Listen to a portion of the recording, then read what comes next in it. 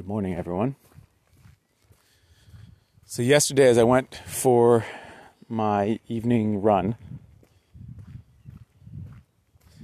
I started off the run beating myself up about not doing a longer run and feeling some resistance about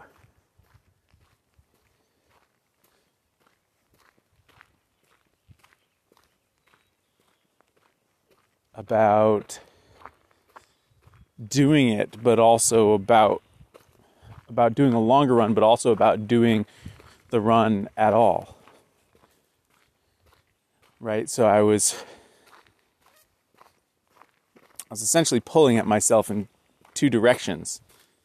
The sort of more instinctual part of myself was resisting running at all, while the more intellectual part of myself was berating myself for not running more. And I think what was going on, truly, was that I'm in the middle part of the habit, what Seth Godin calls the dip, the hard part in the middle between starting out and reaching some stable place where there's a level of undermining that we do to ourselves around any new habit that we're trying to develop. And what finally worked, what sort of settled me down into the run, was reminding myself of the initial goal of why I was doing this in the first place. That the initial goal of starting to run was to change my self-narrative about who I am and what I do. Because I've always thought of myself as someone who is bad at running, doesn't like running, and that's what I want to change. I don't need to run for a long distance. I don't need to run in a way that pushes me as hard as I can be pushed. I just need to show up consistently when I tell myself I'm going to show up. And I need to show up from here on out for this thing. And so to some extent, the lower I can keep the bar now, while still having it be a meaningful thing, the more likely it is that I will continue to show up. Because I can say to myself, well, it's only 5 or 10 minutes. Surely you can run to there and back. It really makes no difference in terms of time and inconvenience or effort. Sure, there's effort involved, but it's not the effort that, a half an hour long run would take. And yet the difference to the long-term trajectory of my life will be tremendous. Maintaining this, because I know that sooner or later that narrative of myself will shift.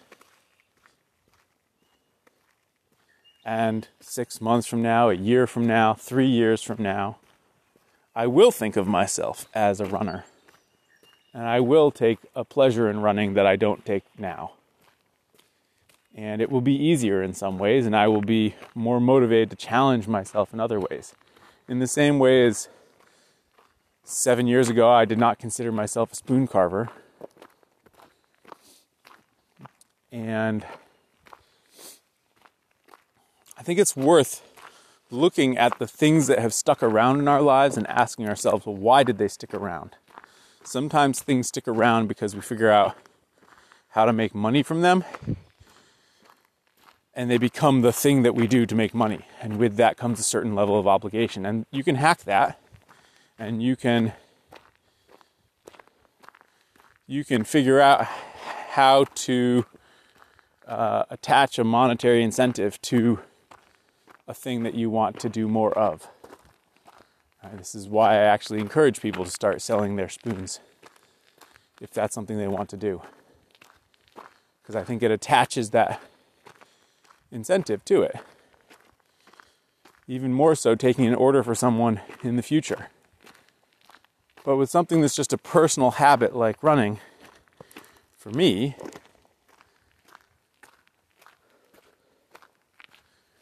I think what I look at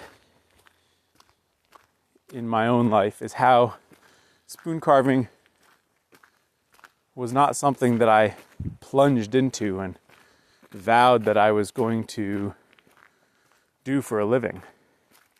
It was years before I thought that I could even try to ramp it up.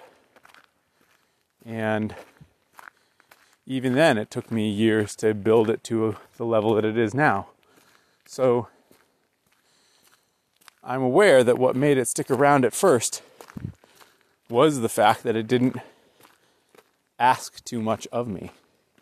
It didn't try to displace so much of my life that the cost was too great. And then,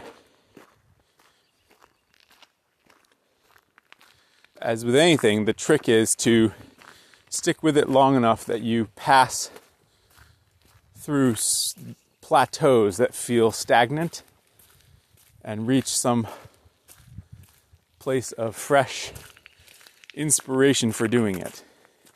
But you can't expect the inspiration to be there all the time, hence having the practice, the outward structure that you're going to use on a thing. And I think the other really crucial thing about it for me is having the forever goal with running, which is both incredibly lofty and also really quite manageable, of just changing how I think about myself as a person.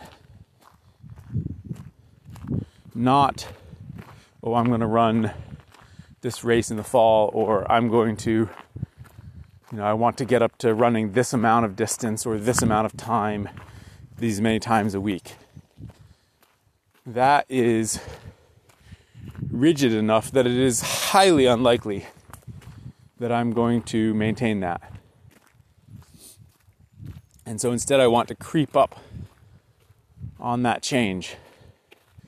And I want to creep up on my sense of myself, so that by the time I look up and realize, holy cow, I am a runner, and I do think of myself as a runner, and I do think I'm good at it, that it will be a part of my life that feels as integral to my daily existence as brushing my teeth does. And for that to be true, it doesn't need to be intense right now.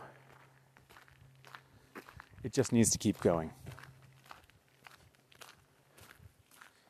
And that's how I feel about most of these habits that I'm trying to change in myself. They don't need to be intense. They just need to keep going. Because you get to the intense part by first being consistent with something that's less intense. Thanks for listening, everyone. Talk tomorrow.